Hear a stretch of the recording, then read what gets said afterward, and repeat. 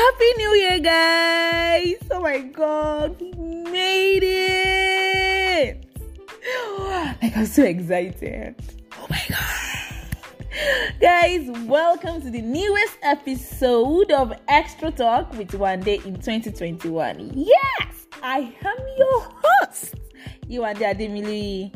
Guys, Happy New Year once again. Like, 2021. We are in 2021. Like, this is the third day of the year. Guys, how are you doing? Like, so today I want to actually talk about something, kind of different. And it's all about New Year resolution. New Year, new me. This is what I want to do for the new year. This is what I want to do for the new year. Uncle, auntie, please just calm down. I know the old feeling of I want to try something new this year. I want to do this new year. I have 2021 goals. It's fine to have goals. It's fine to have plans. But this is what I want to say. I'm not really a fan of New Year resolution. Yes, I'm not a fan, but I'm definitely not judging any person that has a New Year resolution. For me, I would say it's plans that I have, and one thing that I've actually been helping me for past few months is that I've been working on my routine. So this is what I am saying. Instead of having this New Year resolution thing, why don't you just work on your routine? Yes, like this is the first week of the year. Why don't you just have a routine for the year and stick to it? Habit is forming 3 weeks, like 21 days. So why don't you just start a routine? This year, I actually said, okay, I want to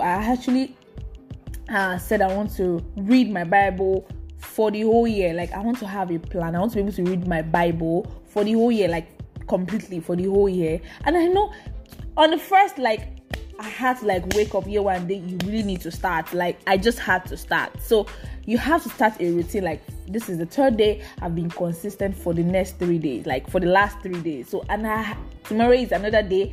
No matter how hard it is, waking up late or maybe waking up early, I just have to read my Bible. So that's like a routine that I'm forming or I'm creating for the year. So routine is very important this year. So if you're going to go through with that New Year resolution, my advice, number one, is have a routine, create a routine and stick to it. Remember again, habit is formed in 21 days. So have a routine, stick by it, be consistent with it. No matter, even if you don't go with your routine, or maybe you fail a day, you fail to go through that routine for that day, don't give up, don't beat yourself up, just carry yourself, shake the body and go with it the following day. So routine is very important, system is very important, structure is very important. Routine is actually very important this year. Secondly, I would advise that you divide your goals or you break your goals into bit by bit, into smaller portions.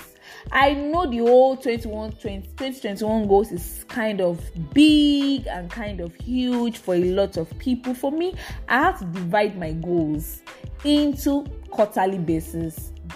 Like, what are the goals I want to achieve between January to March?